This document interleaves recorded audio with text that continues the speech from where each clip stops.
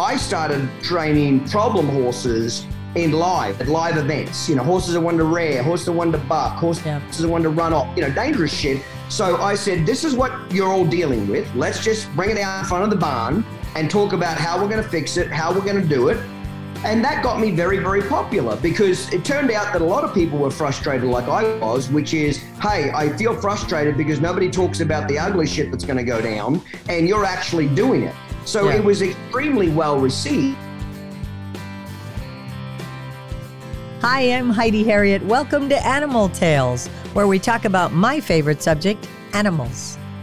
Today, I'm so excited. I have on a guest that is well known. He's certainly a personality in the horse training world and beyond. Clinton Anderson from Down Under Horsemanship. I'm privileged to call him a friend, and I've spent time working with him and truly appreciate what he brings to the table and his authenticity around horse training when others kind of hide how they really do it and try to show their clients something different. But Clinton is truly authentic and definitely unique, and again, just stands out in his field, and I was excited to be able to chat with him. So enjoy this conversation with Clinton Anderson from Down Under Horsemanship. Hello, Clinton. Thanks for joining me today. You're welcome. Great to be here, Heidi. Well, I am so excited to talk to you. I've worked with you in person, met you, and always enjoyed how you approach horse training and what you offer to people. And one of the things I always thought was great, and we, as trainers, we all know this, but you've said, I'm a people trainer. And I always thought that was interesting. Do you want to elaborate on that a little bit? Well, I train people to train their horses. So, the horse is basically just the vehicle to get to the people, to help people. I have a little saying, horses teach people and then people teach horses. So when you first learn, a horse hopefully will teach you what to do. If you buy the correct one, an old broke horse that knows his job, he'll teach you how to have confidence and how to ride. Once you know that, then you can get a young green horse, teach that horse what to do. So right. I'm really in the people training business more than the horse training business, as far as that's where I made my money is in teaching people. Yeah. And one of the things, so as you know, we've met, I do more specialty training. I do trick training, liberty training, my dancing horse type stuff. And I've done a couple videos. I have immense respect for the programs you put out there because just to accomplish one video is a huge undertaking. And your sets of videos and the method itself is what I always turn people to get their horses trained because we can't skip the foundation. I don't care if I'm preaching to the choir here, but if you do nothing else with the horse to secure its well-being for life, whether it lives with you or not, and I preach this, they have to have a foundation. And your method accomplishes that. And the other thing you do that totally sets you apart, in my opinion, as the lead, the leader of the pack here, you actually show people everything. If it doesn't work this way, you explain why it's not working and to go back and do this or be more thorough. I think there are a lot of other programs out there that don't tell the full truth, that if you just do this, your horse is going to do this. And I remember you saying, I can't remember if it was on a video or I saw you in person say this, but when you were a kid, you looked at a book and it said, if I do this, my horse is going to do this. I did that. My horse reared up, tried to eat me and didn't do it right. I felt like a failure. Your program really is thorough so that other people aren't going to go through that. I don't know if you want to talk about that a little bit.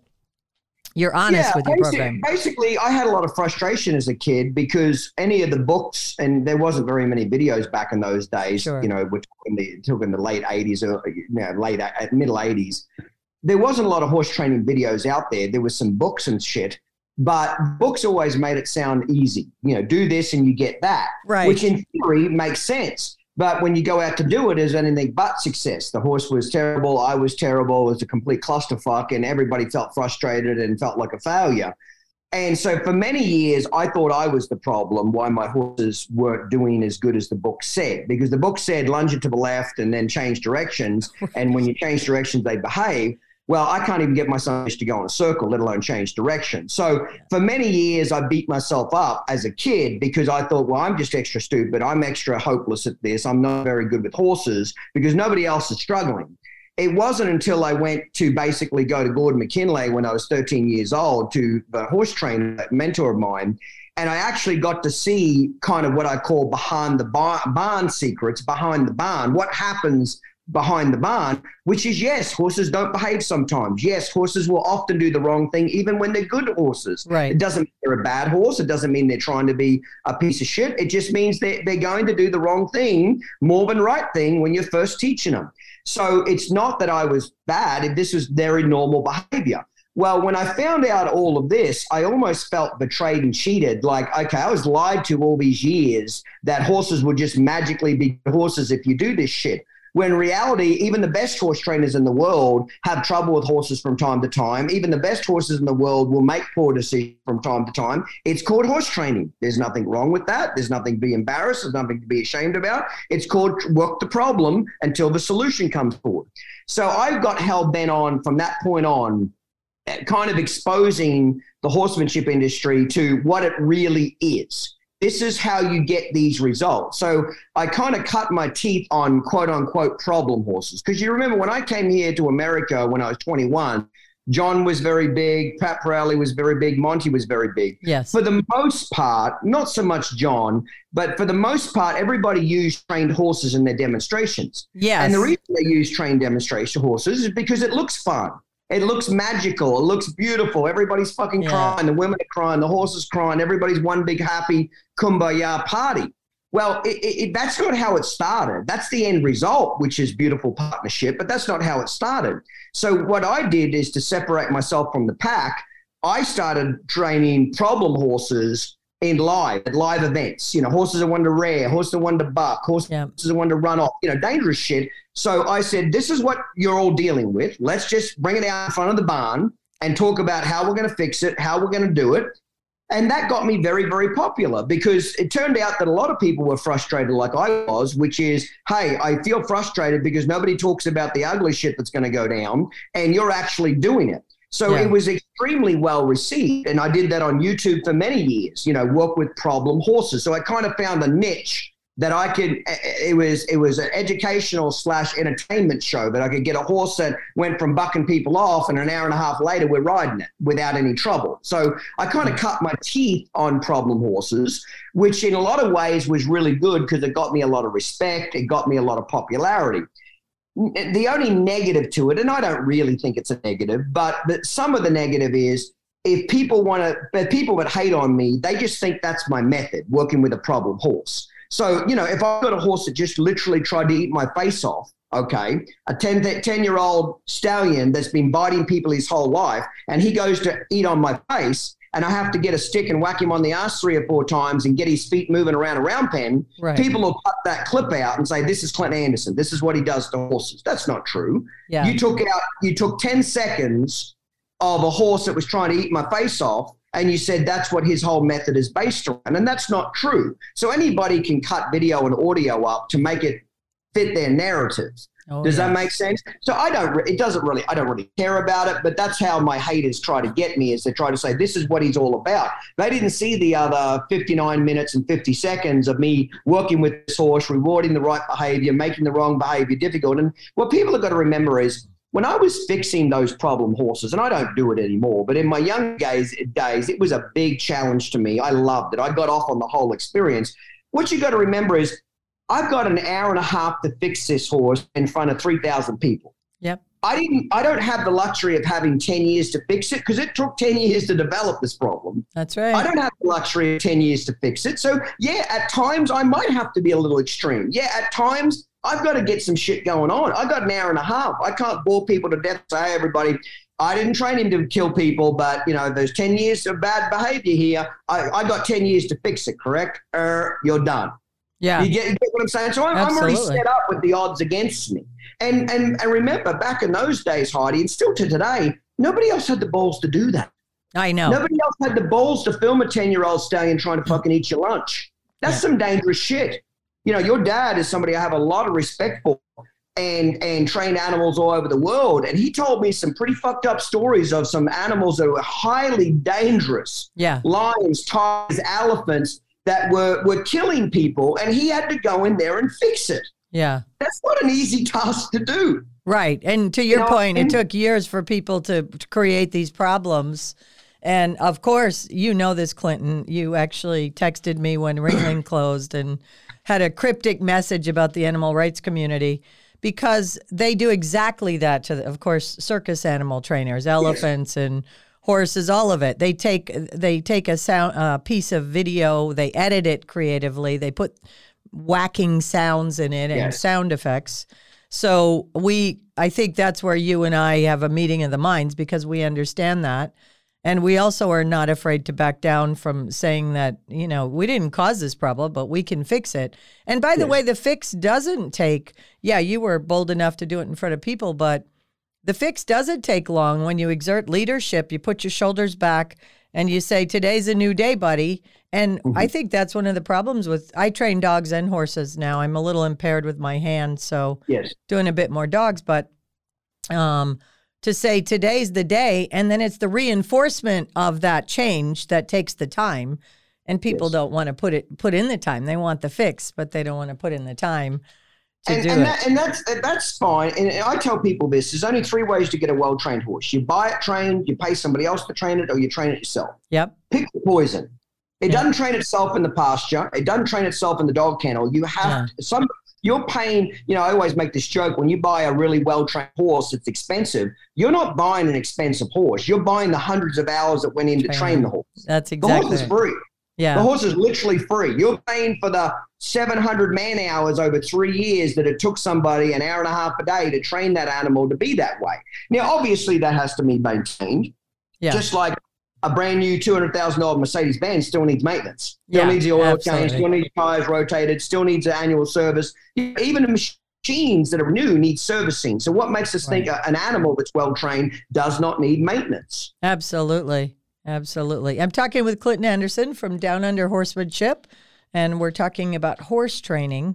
Clinton, one of the things I think is so dangerous now that I'm seeing is the loved cookies. If I rescued this horse, I got an off-the-track thoroughbred or a Mustang, and by the way, 90% of the time, in my experience, the wrong people get a hold of those horses, right? So, and they're going to rehabilitate them with love and cookies, and I'm sure you too. I could be a millionaire by the amount of time somebody said you can't use a whip with that horse. You can't touch his head. You can't. I was like, well, let's start there because everything else must be great. Yes. But what do you think about the love and cookies? Do you see this becoming I know the people who come to you could probably a bit more serious, but do you see this becoming more of a problem? We've become so emotional about animals. Oh, very much so. I've seen it go, I'm kind of proud of this. I'm kind of a last man standing. So when I got over in 1997, the whole natural horsemanship wave was really big. It was moving along, okay? And there was a whole big hidden culture between all the clinicians. It was kind of like an inside joke, really, that who could come across as the most gentlest and the most loving and the most lovey-dovey and basically steal the most money from the most fucking women. That was really the joke, ladies. That was the joke amongst all the clinicians. Yeah. I didn't play the joke. I wasn't in on it from day one. I hated the joke. I said, sometimes you got to love on them. That's important. And there's other times where you've got to correct them and reprimand them for shitty behavior too. Right. So I never played the game. So how I stood out from the pack was being very real and very genuine, and it was very well adopted. I always said, when you have to be firmer with a horse in public, as long as you're a good communicator and you're explaining what you're doing and why you're doing it, 95% of people will handle it just fine. Yep. Okay. But if you're reprimanding a horse for being disrespectful or being dangerous, and you're not talking about why you're doing it, how come you're doing it, reward the right behavior, make the wrong behavior difficult. If you don't explain it, people can take the wrong impression from it. Okay. So I felt like when I first got over here, I used to get this a lot when I did clinics. I have not got it many years, I think for two reasons. Mainly because the culture is changing, but remind me to come back to how the culture is changing back. The culture is changing from the whole lovey-dovey, let's love them to death. And I kind of was part of that culture change. Let's train the damn horse. Let's be safe. Let's be respectful. Let's take care of our horses, but let's fucking train the horse so we get to live to see another day, not get killed by some bitch, okay? So I used to get this a lot in the early days. Again, I'm going up against John Lyons, America's most trusted horseman, Pat Corrali, love, language, and leadership, and all the shit he goes on with, okay? And now I'm the fucking rogue Australian coming out and saying, hey, when your horse does something good, reward him and love on him, and when he does something wrong, whip his ass and do something about it. I'm being a little paraphrasing here and a little extreme, but you get my drift. Yeah. Well, I used to get this at clinics all the time. I do a 3-day horsemanship clinic, and a little lady, the clinic starts at 8 o'clock. She'd run up to me at 7:45, and she typically, I'm stereotyping here a little bit, but to paint a picture, but she weighs 110 pounds with rocks and pockets and wet. So she's a little old, skinny old lady, 65 years old. She runs up to me in a panic. And I just want to spend a few minutes with you to talk about my horse, Precious. Now, Precious was abused. I got her from a rescue, and she was abused. And I need to tell you something, because you're going to want to tailor make your clinic on Precious's needs. Yeah. Precious can't do what all the other horses can do because she's been abused. And guess what? She's abused by men in black hats. And you're wearing that black hat. So she's going to really freak out when she sees you because you're a man, black hat. That's who abused her. So, I'm letting you know now so that you can think about what special needs you want Precious to have. So back in these days, I'm trying to build a business. So I'm trying to be a little more politically correct, and I'm trying to get along as best I can and still be me. Okay. So what I'd say to her is I'd say, hey, listen, Betty, thank you so much for coming up to me and telling me about Precious's needs. But I tell you what I want you to do. I want you to play a game with me. I want you to pretend that you know nothing about Precious, that I sold her to you this morning. You've never seen this horse until today. And I sold it to you. And when you start asking me questions where I got the horse from or how old she is or what her background is, guess what I'm going to tell you? I'm going to tell you I know nothing about it because I won her last night in a poker game. I was drunk and I bet a guy and I got the horse's payment. So today I'm just selling it to you because I want fucking money. Okay. Yeah. So I know nothing about it. I don't know her age. I don't know where it came from or whatever. So this little lady, she'd like back up, her fucking eyes would get big in her head and she'd be like, what's all this about? And I'd say, here's what I want you to do. As long as you keep carrying around these big bags of excuses of why your horse has shitty behavior, it will always have shitty behavior. That's right. You make an excuse for everything it did. So then I'd say, is your horse being abused now? Oh, no, I would never abuse my horse. I said, great. Today is a good day. Any day there's not a horse or a dog or an animal being abused is a day to celebrate. Yes. So congratulations. You don't abuse the horse anymore. But guess what? If we turn Precious out in a field with 10 other horses, would they treat her differently? Would they give her extra feed? Would they give her extra shelter? Would they comfort her because she was abused? Hell no. They'd kick the shit out of her. They do what horses do. They establish a dominant pecking order. Yep. So if you ever really want to see how horses naturally act, it's pretty simple. Go stick one bale of hay in a field with 10 horses and sit back and watch what the fuck happens. That's natural horsemanship right there. They're going to establish a pecking order. They're not going to sit and debate it. They're not going to sit in a fucking human pyramid and discuss who gets to eat first and what's fair. They're going to establish a hierarchy from the most dominant horse all the way to the least dominant horse. And they're going to get that pecking order established within 2 or 3 days pretty solidly. Yeah. So I'd say to them, so if you'll trust me, Betty, and just do what I tell you to do and act like you know nothing about this horse, I'll tell you what's going to happen.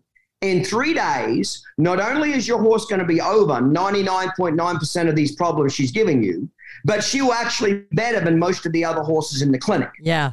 That's if you trust me. I'm asking you to trust me to follow my leadership. I'm really good at this shit. If you trust me, I'll do it. Okay? Now, if you don't trust me and you don't want to do what I say, that's okay, but you have to leave. Because I can't cater my program to fit your horse because that's the wrong way to go about doing this. Yep. So I would say 9 out of 10 of these Bettys would trust my judgment. 1 out of 10 would get their feelings butthurt and they'd leave, okay? But 9 out of 10 that did trust me, by the 3rd day of the clinic, their smile is ear to ear. They are the most happiest, confident owners I've ever seen. They love their horses. Their horses have stopped being jackasses. Their horses have stopped being head shy. Their horses are no longer frightened of men in a black hat. Their fucking horses are no longer frightened of a whip. They're just confident, broke horses. Yeah. So that's why I always tell people, as long as you keep carrying around big bags of excuses, nothing's going to fucking change. So that's how I would handle that. So I haven't got that for years and years now. I've got a lot of it in the beginning. I think I don't get it anymore because people just know what I'm like now. They know I'm not going to bend. They know I'm not going to coddle to them, etc. There's a certain group of horse owners that they want coddle. They want the lovey-dovey, clicker training, tricks, cookies, etc. That fits their lifestyle. And guess what? I'm okay with it. Do you know why I'm okay with it? Because I haven't got to ride their fucking horse. Yeah, no I'm kidding. I'm not the one that get bucked off on the trail. I'm not going to be the one that gets put in hospital. Because one thing about the people that are what I call natural tree huggers, okay, that's where a lot of these people eventually end up, is in hospital. They get hurt by these horses. They get killed. Shit happens to them. Absolutely. So what I do is I tell them, if you don't like me, that's okay. Go find a horsemanship guy that's going to cater to your emotions. He's going to tell you the cookies are the best way. He's going to tell. So again, there's no right and wrong way to train a horse. I don't ever tell anybody my way is the right way or even the only way. I just tell people this is the way that works for me. This is the way that gets results. This is the way that gets results for millions of people all over the world. Follow it if you want and don't follow it if you don't want. Yeah. So I don't tell people my way is the best. It's just what works for me. So there are a certain group of people that really play up to the emotion of women and horses. Great. Knock yourself out. The reason I don't give a shit is because I'm not held accountable to the results. Yes. Here's the funny part about the clinician I'm not going to name that do this. I know them all personally. I know what the fuck they do, Heidi, behind the barn. I know. I'm well aware. There's no secret sauce. There's no Quentin. secrets amongst professional peers. So I just have to chuckle because what they say on camera in front of these ladies is so fucking polar opposite to what these motherfuckers do behind the barn. It's incredible. There is no secrets amongst peers. We all know what we're doing. And really, in reality, all of us are doing the same shit to some degree. If we get the job done, we're doing it more alike than differently. There's no question. Forwards, backwards, left and right. We're moving the horse's feet. We're establishing leadership. We're establishing confidence. We're establishing opinion order. Yes. We're all doing the same shit. We all just package it a different way or different humor or different thing, but we're all doing it. But the women that think that these people that are following really do this shit just blows my mind. I've known them all for 20 fucking years. Oh, I agree. I know exactly what they do. So if they want to go follow that, that's okay because I'm not held accountable for when the horse bucks them off. They're in hospital now. My job is to keep people safe. Yeah. My job is to keep people safe to where they can enjoy their horses, enjoy their family, and come back at the end of the ride. You know, if it was about money, I could make a lot more money if I was less abrasive and told people what they wanted to hear. Okay. But when you water down the truth, you also water down the transformation. It's that simple. When you water down the truth, you water down the transformation. So telling people what they want to hear might keep them liking you and spending money with you, but it sure as shit doesn't get them results. And ultimately, in the end, if you don't get people results, people will typically unfollow you. People will not follow your method anymore or do what you're doing. Right. And the other thing is it's really harmful to our culture. We see it with animals and kids. And I think the people who follow along and go down that road and then have these disrespectful horses, I have a saying that the shelters and rescues aren't full of overbred animals.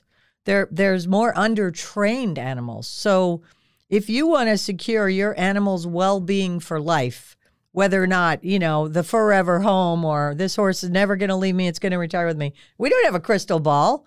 I might not come home tonight, Yes, that's right. And if my horse, when I train an animal, horse and dog again, they're going to be fine whoever they live with. And if they end up in any kind of a shelter, they're going to be the first ones out because they're going to behave. They're not going to freak out in any scenarios. They're going to be comfortable. If you look at them and say, you're fine, they're going to be okay. Hell, I work beside tilt-a-whirls with my Liberty horses, and we don't get to go to horse places to work. We work in ridiculous places. And they vilify the circus animal trainers. And I said in my very first podcast, I'm at your house training your dog to sit or your horse to not eat you or not get bucked off.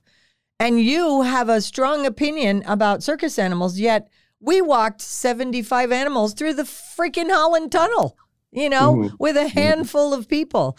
You do that by training. You do that by being very methodical. And again, the method, your foundation training program, is absolutely that. That's the one I always turn people to I always because tell it will people, get the job done. I look it down on a horsemanship like your general doctor, general well-being, he will fix you. But if you need, ear surgery, brain surgery, heart surgery, you go to a specialist. Yeah. So that's what I kind of considered you and your dad. You were specialty in trick horses, liberty horses, circus horses. Right. So when I wanted to learn that part of horsemanship, I came to experts in that part of horsemanship. If you want to learn to train a cutting horse, I'm not your guy. Yeah. Go to a guy that is really good at training cutting horses. So I don't try to tell people I'm the be-all and end-all of everything in horseman. I'm what you call your general horsemanship program. Yeah. Produce a horse that's well-behaved, respectful, obedient, calm, likes his job, and it wants to be a happy partner. Yep. After that, if you want to start specializing in show jumping, reining, cutting, whatever, trick horse training, go find somebody that specializes in that world because they're better than me because that's where they put their time, energy, and focus. So I don't ever try to come across as I'm the be-all and end-all of everything in horsemanship is under my umbrella. I'm a general horsemanship instructor when it really comes down to it. And then after that, specialize if you so choose. Yeah, and the horses... The method produces, and your own horses. You brought Mindy and Diaz down when you came down to meet my dad, and you wouldn't find better trained. You had a third one as well, but it was my dad enjoyed it so much because he put him in Liberty harness. I know you remember this, and because you wanted to see him work multiple, and they went right to work because again, that foundation was just exceptional, and they were like, "What would you like me to do next?" Paid attention, had their ears ready to go, and it was wonderful. I want to go back. You said to remind you about this, how the culture is shifting. So I see a little change again now, and it goes through waves. I've been doing this for 28 years now. I'm 47. I left high school at 15 and started training horses professionally then. So I've seen different waves, but I see another wave coming back, and I saw it probably 15 years ago. The whole clicker horse training got really big. Yeah. Clicker training with SEALs at SeaWorld and shit. Well, they introduced that to the horse world. Those people are no longer doing it. So I see lots of trends. Does that make sense? The people that were really big about doing that, I remember it was a husband and wife team. They're actually pretty nice people. It wasn't what I wanted to do, but they were nice people. But they're no longer doing this anymore in the horse world. Right. Again, you don't get people fucking results. They will quit you. Right. So the whole clicker thing and cookies thing went off like a grass fire on a hill in California in the middle of summer. It went off like gangbusters. Who doesn't want to give your horse fucking cookies for Christ's sake? Yeah. You know what I mean? It's the most fun part of the day. So you get to train your horse with a clicker and a fucking cookie. Who don't want part of that shit? Yeah. But ultimately it didn't get results. So when it doesn't get results, people back out. Now, when I say results, that's all relative. I'm talking about horses that are really obedient, horses that do, like you said, go in parades, go in the horse show ring, go do some stressful things and remain calm, respectful. So I see a big trend now back towards the cookies and clicker and this kind of stuff. Does that make sense? On TikTok with the young teenage girls, things like that, okay? People that have read 3 horse training books that think this is how horse training actually happens, okay? So, again, it ain't my cup of tea. I don't care if that's what they want to do. Keep doing it. I don't try to cancel them. I don't try to hate on them. No. I'm just saying I don't like it, but we're having that discussion now. That's the only reason I'm bringing it up. Yeah. I couldn't give a fuck what they do with their horse, really, because it's not going to bother me or my people because we don't do it because we're not going to get results. Because 150 years ago, a lot of the training techniques historically for horses were kind of abusive. Yeah. You choke them down, choke them up to a post, you flip them over, tie all their legs up together, cover them up with a tarp. Barbaric shit. Yeah. Really it was. Okay.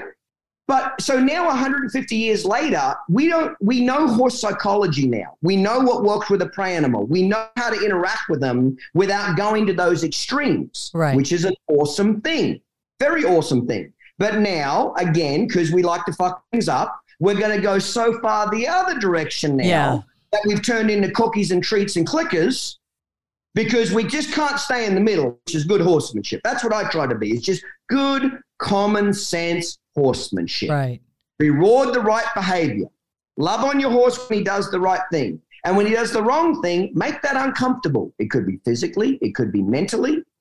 It could be both. And as soon as he does what you want again, reward him again for that. Right. Okay. So good common horsemanship. So I am glad that I will be dead in 50 years because you won't be able to train a horse in America without being behind the barn somewhere in 50 years' time. Again, it's like everything. We go far too far. So I see another swing back that direction. I've seen a couple of them in my horsemanship career. Yeah. I don't worry about it because it'll always rebalance to some point. I agree. And I don't think we don't hear from we're hearing from the vocal minority, right?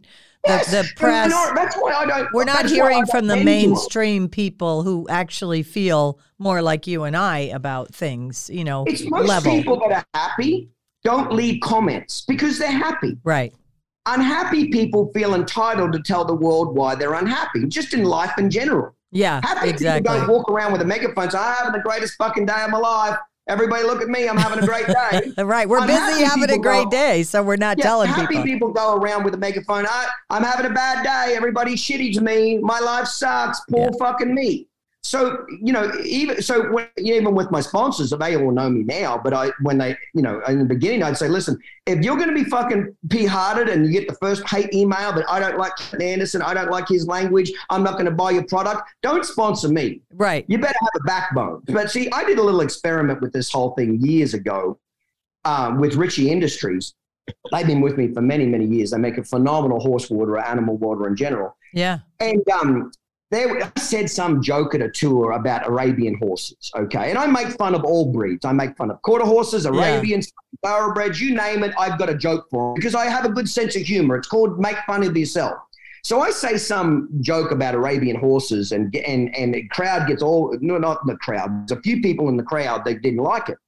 So they start calling all my sponsors saying that if they don't fire me, they're not going to buy their products anymore. Yep. So Richie called me and said, hey, heads up, there's this group out there that are boycotting you and not wanting to buy our products anymore. And I said, I'll tell you what, they actually don't buy your products. And it's not a big group of people. It's 3 fucking ladies with a big mouth and a computer. That's right. I said, I'll tell you how we'll smoke them out. You ready for this? I said, here's what I want you to do. Anybody that calls your call service center that complains about this and wants you to fire me over this joke, okay, I get their name, address, and tell them phone number or details. And I want you to tell them this, ma'am, if you will take a photo of you standing beside your Ritchie Waterer, because they all say, I buy your products, but if you do this, I'm going to quit buying them. Yeah. I said, they don't even buy your products. But I said, this is how you flush them out. Tell them that if they will take a photo beside their Ritchie Waterer with today's newspaper, hold up today's newspaper with the date, and they will send that in to you, you will give them a $250 voucher towards any Ritchie product. But I'll pay the $250. Clinton Anderson will write you a check for $250. I love it. Guess how many people sent in an email with them standing beside Ritchie? 0. Yep. After that, Ritchie don't give a fuck anymore. They learnt their lesson. Yep. Because it was 3 ladies that got other ladies stirred up and their hollow voice. Exactly right. Sense? And they have a platform now with social media. And they have a platform through social media. But reality is those women didn't own Ritchie products. They were never going to buy Ritchie products. That's why the people that hate on me, I don't get upset about it because they're never going to buy my products. Right. So why bother trying to change their mind? Well, the danger is, Clinton, like for you, that's the case with the rodeo, the circuses, the medical research, all the things I've done on all the different areas on my podcast, all industries that are vilified by the animal rights community. They're canceling those, you know what I mean? They're putting people out of business. They go to the coliseums and say, you can't bring a circus with animals in here. They go to the sponsors. They're playing hardball. And again, it's a vocal minority, but the rest of them don't want to speak up because it would be the appearance that they're actually causing harm to animals when they don't actually believe that. But that's when the I culture. Stood up, when Ringland's got cancelled, I'd made a Facebook post about it. That it's a sad day. I got a ton of fucking hate mail over that. Yeah. I didn't give a fuck. But they're not even the people who go see the circus. And my tagline on the podcast is, go see for yourself, right? Go to the farm. Your dad took me behind the scenes of several circuses. Yeah. Fuck, those animals live better than most human beings, for Christ's sake. Right. And they're federally regulated. You know what I mean? We can't hide behind the barn. And how they're housed and how they have a 24-hour veterinarian on call that lives with them, for fuck's sake. Yeah. That elephant farts the wrong direction. Somebody's over there taking its temperature. That's exactly you know what I mean? Right. It's like, oh my God. I said, can I fucking retire and move to the circus? I'll just live in the cage beside the lion. Fuck him. He's got a good life. You know what I mean? So I took some heat over that. I didn't care. I interviewed the CEO of the Iditarod race. You and he would get along well. And he said, the best place, because people like those poor dogs, they run in the snow and all that. He goes, the absolute best place you could be in the world is a dog on the Iditarod Trail. You know, you have trainers, masseuse, you have vets, you get fed, you know, whatever the appropriate food is, and, you know, 24-hour care. He goes, I want to come back as a dog in the Iditarod Trail. And you know, I'm laughing about it a little bit, but I come from an industry where they've worked very hard to put people out of business, hence why I'm doing the podcast. I want to tell stories about why we train animals, how we train animals, and also help people get a peek from experts behind the scenes that they don't hear from because we're drowned out by the multi-million dollars of the animal rights community. That's right. Most people, you know, high school just carries into real life. High school, you have bullies in high school and primary school. Yeah. Those bullies eventually become bullies as adults as well. And really, high school just continues on as an adult. There's cliques, there's clans, there's gangs, and there's bullies. Yeah. And I've always been against bullies. So if you back me into a corner, I don't like to fight people. People think because of my personality, I just love to fight. I don't like to fight. But when you back me into a corner, I have no choice. Yeah. I won't be intimidated. I won't be back down. But if you come for me, I will come after you. But I don't want to come after you. It's not my goal to create a confrontation. My goal is to just be me. I'll leave you be you. But let me be me as well. You know what I mean? So most people, unfortunately, are cowards. That's why they won't speak up, because they are cowards. If everybody would just band together, you know, it's funny. I'll say it now. Fuck it. I'll get some heat, but I don't give a shit. Remember years ago when they banned the horse slaughter deal? Okay? Yeah. Oh, yeah. That happened 15 years ago now, okay? I remember I was at a tour when that went down, and I did a public speech, and I said, this is a bad thing. The horses are going to suffer from this.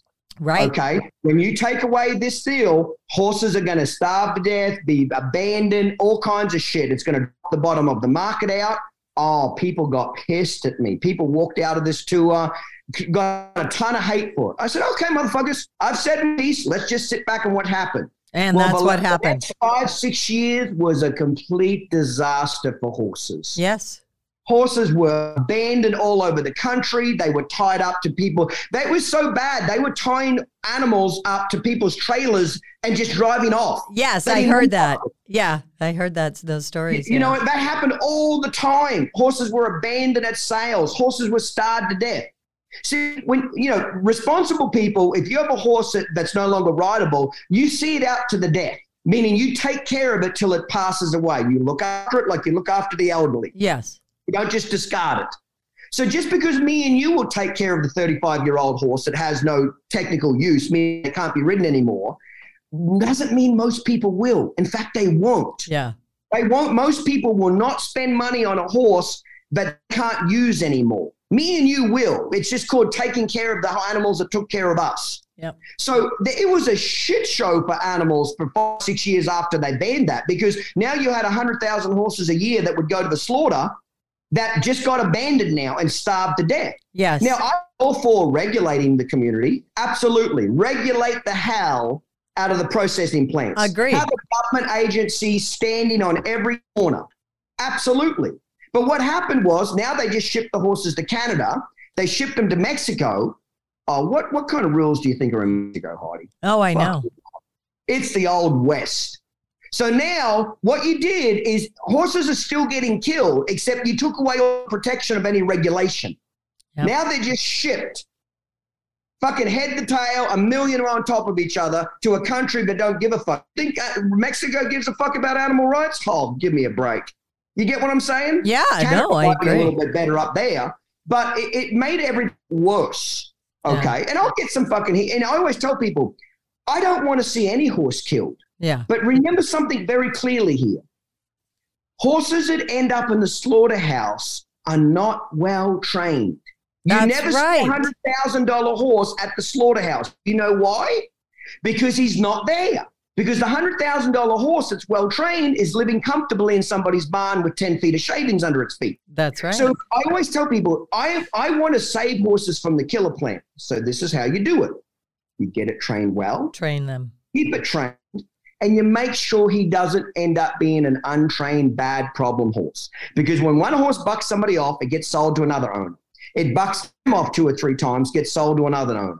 And after 5 or 6 people that have all been bucked off, it's not fixable anymore. Yep. So if it's not fixable and it kills people, you have a choice. Do I feed it for the next 20 years until it naturally dies, or do I dump it? So what do you think most people do? They dump it. Yep. Absolutely. They dump it. So if you want to save horses from the kill pen, train them. Make sure they end up there, which is take care of them, treat them good, train them right, and make them mind, and they will never end up there. They never will. So I'll say again, I don't want horses killed under any circumstance. Agreed. Yeah. But just because I don't want it doesn't mean it's going to happen. Yeah. It is going to happen whether we like it or not. So if it is going to happen, regulate it. Make sure the horses are killed humanely. Make sure that they're treated right. Make sure it's heavily regulated. I'm all for that. Yes. You know what I mean? Yes. So they made life for horses after that went down really fucking miserable. Oh, it was terrible. I saw it with my own eyes. I know. I agree. One of the things I say on the podcast, there's emojis, right? We have the happy face emoji and the little care heart emoji. And then we have the angry face, the red face, and the tear. And pretty quickly we apply. And horse slaughter is a classic, the angry face emoji, It's all horrible. I always say, coming from the place I do, that the solution or the information, even the dilemma, because you can't solve every problem, is in the middle. It's the thinking face. Be thoughtful, be curious, want to know more, not just apply immediately emotion to something. And that's what we do. It's kind of funny. If you said to 99.9% of people that really get upset about the subject, if you said, okay, are you willing to take on a 5-year-old mare that's completely unrideable now? Yeah. Are you willing to take her on as a pasture pet, and you're willing to feed her for another 20 years plus on your dime now? Guess what they'll do? Oh, no. Not me. Not my dime. Yeah. Not my problem. Come on, motherfucker. Put your money where your mouth is. You're all about rescue. Take them on. Yeah. Everybody that's against it, take on 2 killer horses and keep them forever. Trim their feet, vaccinate them, do their teeth, do all their veterinary care. You got to do it forever now because it's 5 years old. It's already at the kill pen. It's 5 years old. So it's probably going to live another 20, maybe more years. So take them on. Watch how quickly the hypocrites run. Oh, back. yeah, absolutely. Watch how quickly they run back with, well, I'm not spending my hard-earned money. Mindy's 29 now. She's in rough shape, okay? But she's 29 years old. Wow. She's got arthritis. I'm in an uncomfortable position right now because I don't want to have to make that call. Do I have to put her down or do I not? You know what I mean? But I want her quality of life to be really good. Right. So we try to keep her pain-free. We try to keep her happy. We try to keep the right feed in front of her that she enjoys to eat. Yeah. I make every accommodation for this horse possible to keep her comfortable in her life, and she'll be dead in the next couple of months for sure. Okay. Yeah. But I've got to make the decision. Do I want to put the love of my life down? No, I don't. But I sure as shit don't want her to suffer either. Yeah. I don't want her to suffer. See, when people get to that stage as humans, they put us in hospice. They dope us up with morphine. So when we're in pain, they just morphine the fuck out of us until we go into a coma, and we basically sleep it out till we die, don't we? Yeah, yeah. We can't do that to horses. We can't do it to dogs. I had to put another dog down last year. That was a part of our family. Mindy's been in my family for 28 and a half years. She's family. Yeah. So you've got to make those uncomfortable decisions. I haven't made it yet. Sure as shit, I'm upset about it. Okay, so would I like to think every horse gets that care? Yes. Yeah. They don't. They don't, yeah. They won't. Clinton, we can preach about it all we want, but people care typically about their fucking pocketbook more than what they care about horses' well-being. Yeah. So again, get the horses well trained, get back to the original point, so that they don't end up at the slaughterhouses. I tell people all the time, if I was a young teenager in America now, how I'd pay myself through college or how I'd make extra money is I would go to one of the million rescue places out there. And rescue places have good intentions. Yeah, they do. Support them. I try to help them as best I can. So this is how, because rescue places need to adopt these horses out. So what I tell young people in their teens, especially if they've got a little experience with horses, and I don't tell people that are brand new to horses do this, but if you've got a little experience and you followed my method, go to a rescue place, pick out a gelding or mare somewhere between 4 and 8 years of age. Yeah. Try to pick one that's in relatively good shape, that know enough about the history that you don't think you're getting the next killer horse. Does that make sense? Something that might have had a rough start, but you think it's fixable. Go home, train it with my method for 3-4 months, resell it. Yeah. Horses are so expensive now, Heidi, and good horses are so hard to find. You don't get hardly any money for less than $10,000 anymore. $10,000 doesn't buy you shit in the horse industry anymore. Nothing. Right. They will give you the horse for free. Go to the rescue, tell them what you want to do. Tell them you want to take the horse, you want to feed it, deworm it, trim its feet, you want to train it, and you want to then resell it to a good home. Yeah. Okay? And get paid for doing all that training. So everybody wins. You make some money by training the horse gets a forever home, or at least a good home. Yeah. Let's say that. And the rescue gets rid of a horse. Yeah. Don't they? They get one less horse on their feed bill. Everybody wins. Yeah. Now, I always tell them, if you go to a rescue, be honest. Tell them what you're doing. If they don't like you reselling the horse, tell them, no problem, I'll just go to the next rescue. Yeah. See, when you're trying to adopt horses, you can't pick everything that suits you. See, you should be happy that somebody's going to make a profit and train the horse and send it to another home. But they're not all like that. They're not all like that. They want to be these self-righteous motherfuckers. Well, I'm not going to let you make any profit. I'm not making any money. Fuck you. Is the goal to save horses or not? Right. Exactly. So if the goal is to save horses and find horses great homes, let's get them in with people that will train them to be good horses and be good homes. Exactly. So again, I always tell young people, if a rescue wants this with you, just go to the next one. They're a dime a dozen. So I try to help rescue get horses off their feed bill into a good training program and then ultimately into a good home. Yeah, it's the best thing we can do. A teenage kid learns responsibility. He learns how to train a horse. He learns how to make money. He learns how to be an entrepreneur. Fuck, if I could have had this, Heidi, when I was a teenage kid, you know how much money I would have made doing this shit? Oh, my God. I was training horses for $50 a week and the happiest kid in the world to train my friends' horses for $50 a week. Because I thought I was stealing from them that I got to do it for free. I would have done it for free and still loved it. I know. If I could have figured out how I could make $10,000 and get to train a horse and learn at the same time, holy shit, I would have done that all day long. But you couldn't get $10,000 for a horse back when I was a kid. Now in America, $10,000 will a horse that's well trained with my method, that'll get bought up in a heartbeat. They don't care if it's got papers. They don't care if it's grade. Oh, yeah. You know what I mean? They just care that it's safe, usable, and is not going to hurt anybody. Yeah. So that would be an easy flip to take a horse that you get for free and in 4 months train it good enough 6 days a week to sell it for $10,000. You can actually get a lot more than that, but that's the bare minimum. You know what I mean? Yeah. That's an easy sell. So people will come at me, Clinton's all pro this. No, I'm pro don't end up with horses in bad positions. Exactly. And Clinton, take care of your old horses and take care of your old people. Old people and old horses deserve the respect to be taken well care of. They took care of you when you were little. Fucking wipe their ass when they get to 95. Take care of them when they're old and take care of your old horses. We need to take care of our animals, and training them is the way to see them through that and then take care of them. So I appreciate it. Anything you want to add, Clinton? It's been a great conversation. I much appreciate it. No, I'm always good. I just respect you, respect your dad a lot. What people don't understand about people that make living with animals, these animals are their living. We have to take care of them. That's right. Dead animals don't make you any money. Unhappy animals don't make you any money. No. Yep. Dangerous animals don't make you any money.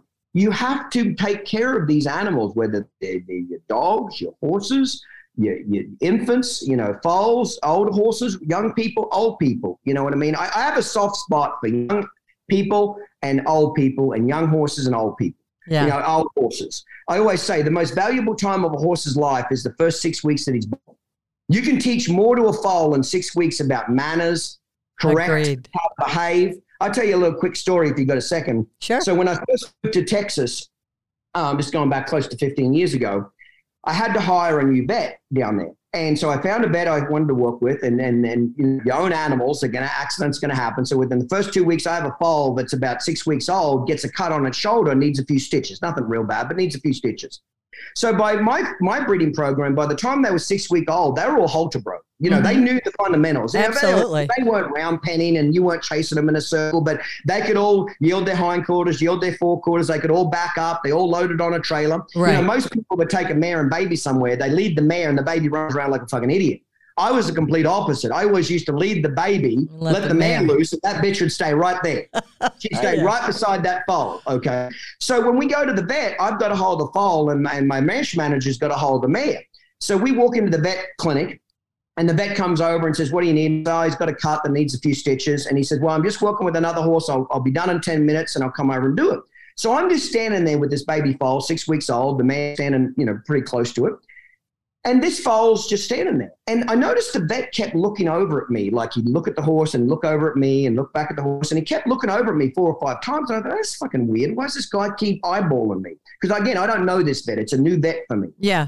But finally, after 10 minutes, he comes over and he's got this bewildered look on his face. And he said, how old is this foal? And I said, it's 6 weeks old. And he said, I can't believe it's acting like this. It just stands here. It doesn't whinny. It doesn't move. It's behaved. He's polite. He said he's standing here like a 10-year-old broke gelding. And I looked at the vet, and it was honest to God my first reaction. I looked at the vet and I said, he doesn't know how to act any different. Right. I'll say it again. He doesn't know he's supposed to act like an idiot. Mm-hmm. So from the day he was born, we taught him 2 things. Don't fear human beings. We're not your enemy. You don't need to fear us. We're not your enemy. But you need to respect us. Right. Respect without fear is what we're looking for. We don't want fear. Okay? If it's all fear, it's not going to work. No. If it's all respect and they're frightened of you, it's still not going to work. Right. You've got to have respect without fear. So I said, he doesn't know any other way to act. Right. So that's a perfect example of where the first 6 weeks of a life, you can kind of ensure a lot of things that they don't end up at the kill pen. Absolutely. Because they don't become wild, belligerent, kicking people, being biting, all that type of shit. You know what I mean? So what he thought was extraordinary, my vet, that a 6-week-old foal would stand there like a 10-year-old horse, I thought was expected. Yeah. So that's what my job in the horse industry was to raise the bar. Come Clinton, on, people. You took the words out of my mouth. My father preached that set the bar high, expect good behavior, and they will usually meet or exceed your expectations. Both really will. People and animals both. And we lower the bar to meet the narrative now, and we dumb it all down. And it's so dangerous for our animals because we're leaving them with no good future when we do that. So it's so dangerous for people too. Absolutely. Again, I'll be the first to say, you know, people like to criticize me that I made a lot of money in the horse industry. And they have comments like, well, Clinton, you're all about money. Not at all. I would have made 5 times as much money if I would have told people what they wanted to hear. Yeah, I agree. Yeah. I would have, you know, I remember vividly, I did a tour one time in Kansas City. This would have been probably 15 years ago. And I'm preaching about when you're first new to horses, don't buy the 2-year-old colt. Buy the old broke mare gelding that's been there, done that, will build your confidence, teach you how to ride, blah, blah, blah. And I'm preaching this kind of message throughout the whole weekend and just horsemanship in general. So I'm in line signing autographs at the end of Sunday. I'm exhausted. I've signed 15,000 autographs, taken photos. I've answered every goddamn question. I mean, I give myself to the people when I go to these tours. You've been there, okay? So at the end of the line, towards the end of the line on Sunday, a lady walks up and she says, Clinton, I'm brand new to horses and I finally get it. I know what I've got to do now. And I'm happy. I'm like, awesome. What is that? And she says, I'm going to get myself a 2-year-old and I'm going to train it with your method. And I'm going to do the colt starting and train it to be a good horse, etc. And it just deflated me because I just spent 2 fucking days explaining when you're brand new to horses. Right. Do not buy a green colt. Yeah. Green on green means black and blue. Green horse, green rider is a recipe for disaster. Absolutely. It just deflated me. It really did. I never forget this. I just wanted to fall on the ground. It's like, how fucking stupid can you be? What am I not getting? So I looked at the woman and I said, that's the most stupidest thing I've ever heard. And she gets butthurt. And I said, you don't need that colt. You need a 10-year-old mare gelding that's been there, done that. Walk, trot, canter, will build your confidence and teach you how to ride and teach how to be secure with your seat and build your confidence, because you not knowing anything about horses and a young 2-year-old, it's not if you get bucked off and hurt, it's just when and how bad is it, and do you die or do you just become paralyzed? And I said, here's the deal. I said, do you have a husband, wife, kids, grandchildren? She said, yes, I've got them all. And I said, you know what my goal is to make sure every time you go and walk your horse, you have a great experience, you smile, you have fun. And at the end of the day, you get to go home to your grandchildren. You get to go home to your husband, and you get to go home to your family. Yeah. So what would be really easy for me now, please listen carefully, because she's still butthurt that I told her it was a stupid idea. As I said, if I was all about money, here's what I would tell you when you told me what you were going to do. I would say, ma'am, that's awesome. Go over here and buy my colt riding kit for $400. Yeah. Buy my Hackamore and buy my stick and buy this and buy all this. And you go home and you're going to train that horse with my colt starting method, and you're going to have a ton of success. You're going to be safe. Everything's going to work out perfectly. And guess what you would do if I said all that to you? She said, I'd probably go over there and buy it. And I said, yes. So I said, by me being honest with you and potentially hurting your feelings, I just lost about $600. But I'd rather lose $600, potentially hurt your feelings, but keep you safe. Yeah. Keep you happy, make sure that you get the right horse, then be a traveling salesman and a snake oil, tell you what you want to hear, even though it's horrible advice, and I'll walk away with $600. Because when I look at you, I said, you know what I see? I see my 63-year-old grandmother in front of me. Yeah. And she passed away now. I see her standing here. Would I want somebody to give her shitty advice? Would I want somebody to give my relative advice that made money that potentially would get them extremely hurt? And the answer is fucking no. That's the answer. So I have to be honor myself before I honor my pocketbook. That was certainly a lively discussion. I always enjoy chatting with Clinton. One of the things I really appreciate is that he's completely forthcoming with information. I have seen him interact with his students at clinics and such, and he truly does give them all of his time and attention and answers questions. And I'm certainly not at Clinton's level, but I appreciate what's involved at that, because it takes a lot out of you after a day at clinics. It's truly exhausting, but very, very fulfilling as well to help people. And I know that's at the base of what he's done with Down Under Horsemanship. Both he and I completely agree that the absolute best thing you could do for the animals in your care is to train them well, and that will secure their future and their well-being. As always, thank you for listening. I hope you'll follow along at Animal Tales Podcast. Please subscribe, rate and review it, and please share these stories. It's really important for me to tell these stories. I hope you'll join me next time for more Animal Tales.